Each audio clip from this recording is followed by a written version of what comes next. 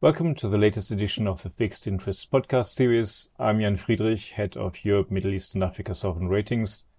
Today I'm joined by Erica Rispe, Senior Director in Fitch's Emerging Europe Sovereign Team and Primary Analyst for Turkey. We downgraded Turkey to B+ with a negative outlook in February, and so we now suggest to take a look at what drove that decision, particularly the unusual policy settings and what they mean for creditworthiness, as well as the implications of the war in Turkey. So, Eric, maybe you can start by summarizing what drove the recent downgrade. Turkey's downgrade to B+ with negative outlook reflected a recent history of increasingly intense financial stress episodes, and these episodes have negatively impacted credit fundamentals. We also consider that the current policy mix may increase vulnerabilities and exacerbate macro-financial risks. On the first point, if we go a couple of years back, we downgraded Turkey to BB- in July 2019. Since then, we have had three policy-driven stress episodes, including the anti-crisis credit stimulus of 2020, the dismissal of the governor of the central bank in March 2021, and the most recent one unleashed by the interest rate cutting cycle in December 2021. This monetary policy easing took place in spite of rising inflation and diminishing domestic confidence. The impact on Turkey's credit profile has been significant. The lira has depreciated by over 50% against the US dollar. Inflation has tripled to 36% when comparing the end-year figures of 2019 and 2021. And as you know, continues to be on the rise, reaching 54% in February. International reserve cover is not only lower, but also the composition has weakened, especially when subtracting the contribution of foreign exchange swaps. It is also important to keep in mind that we have had four central bank governors since July 2019. This, of course, highlights the degree to which political interference has weakened policy credibility and predictability. Additionally, we do not anticipate that the authorities' policy response to reduce inflation will sustainably ease macroeconomic and financial stability risks.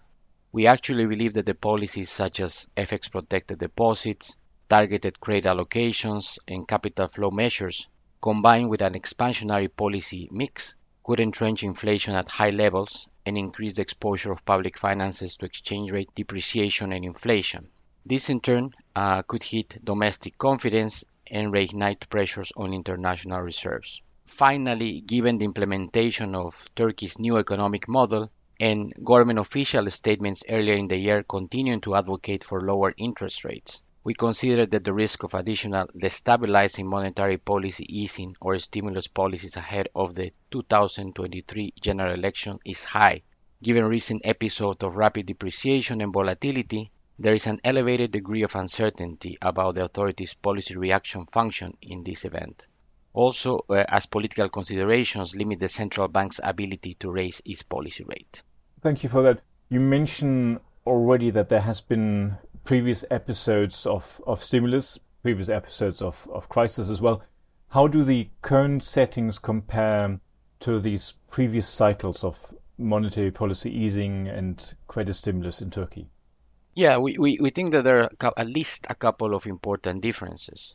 First, the start of the easing cycle in September takes place in an environment where actually inflation is on the rise and at high levels, and the cycle continues in spite of the shock to domestic confidence taking real rates to unprecedented negative levels.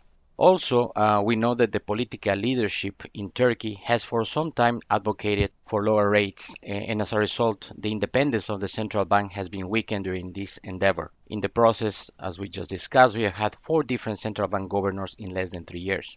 The September-December 2021 easing cycle can be included as part of this sequence of events. But now, I guess the arguments in favor of lower rates have been articulated as part of an economic development strategy, the new economic model. In this model, lower rates are not only a preference, but actually a centerpiece and the starting point of a virtuous cycle. Thus, the solution to the inflation problem, in policymakers' view, will have to wait for this virtuous cycle to play out, including through higher investment, higher exports, leading to current account surpluses that will support the lira. And this will in turn bring inflation under control. Finally, the government has introduced FX protected deposits as the central element of its policy response to reduce foreign exchange demand for domestic confidence and disinflation. In this mechanism, the government guarantees the term depositors will receive a return higher than depreciation over the duration of the deposit.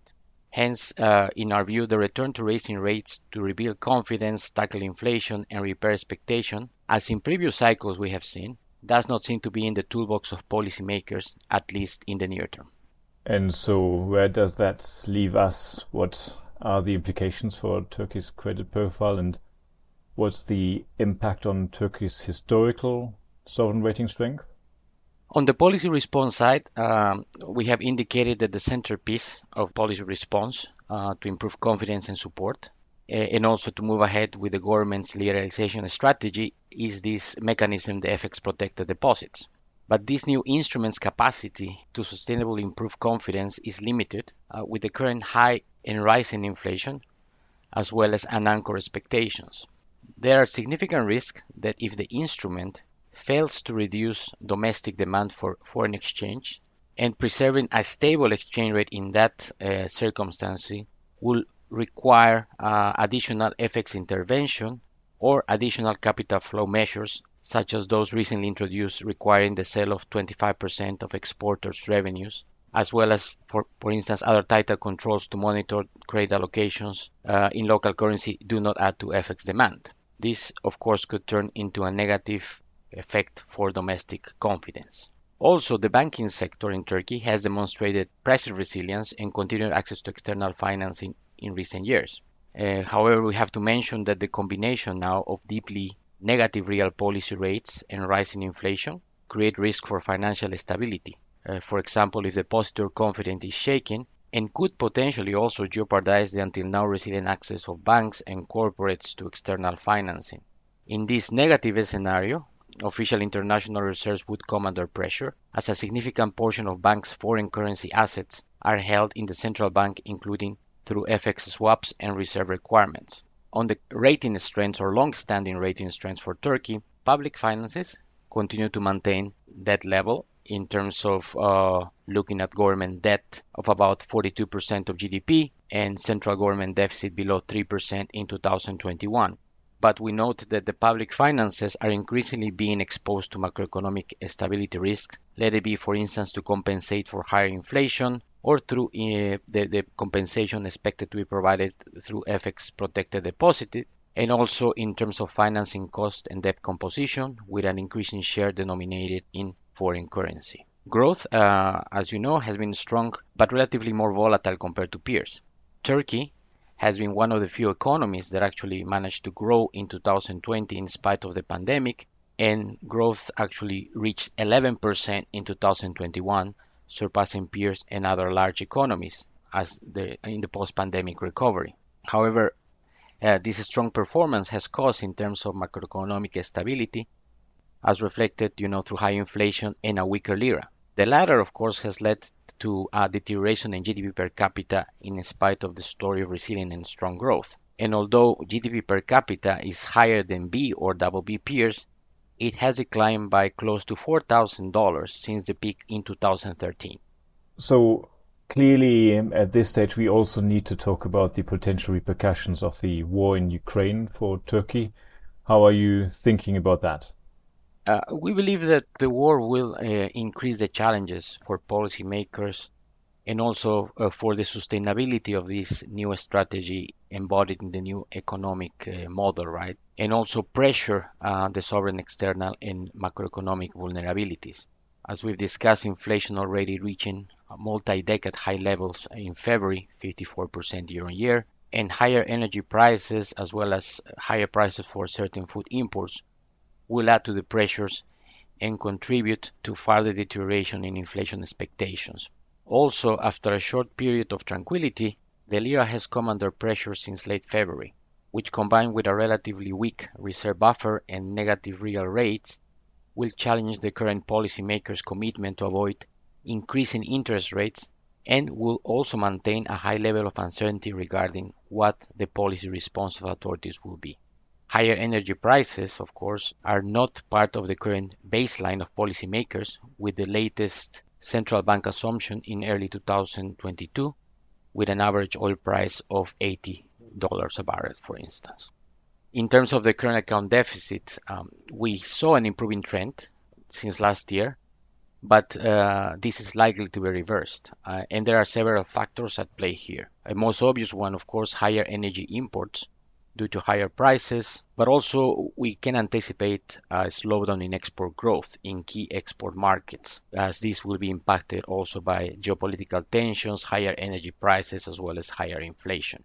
Tourism is an important source of revenue on the current account, and the expectation was for a recovery even by the authorities above pre-pandemic levels. Hence, when we look at the prospects of reduced inflows from Russia and Ukraine, and these two countries accounted for about a quarter of visitors in 2021, certainly the industry's expected recovery will be negatively impacted. So overall, we expect a higher current account deficit than our early February projection, which was about 1.7% of GDP, or this translated into $12 billion. So a higher current account deficit. Also, we see limited upside for capital inflows to emerging markets, and especially Turkey with negative real rates. And also the expectation of that policy rate hikes are not in the menu of policymakers, at least in the near term. We could see downside risks to our early February international reserve forecast for end 2022 of $118 billion. Finally, also Turkey is exposed to the increase in geopolitical tensions, as this can filter additionally into the economy. Turkey has a delicate balancing act to play, on the one hand being a member of NATO, also very overtly supporting Ukraine's territorial integrity, but also managing an already complex relation with Russia, with different flashpoints or conflicted interests in other regions in the world, and also the expectation, right, that Turkey is willing to play a larger role in terms of mediating between these parties in the crisis, which in turn, create also a high profile for Turkey on the political side, but also great risk given this conflicting relationship both with the West, NATO, Ukraine on one side, but also in Russia as a key economic partner. Thanks for your insights, Eric, and thank you all for listening. For more information on our ratings and research on Turkey, please visit us at fitchratings.com. We hope you will join us for the next edition of the Fixed Interests podcast.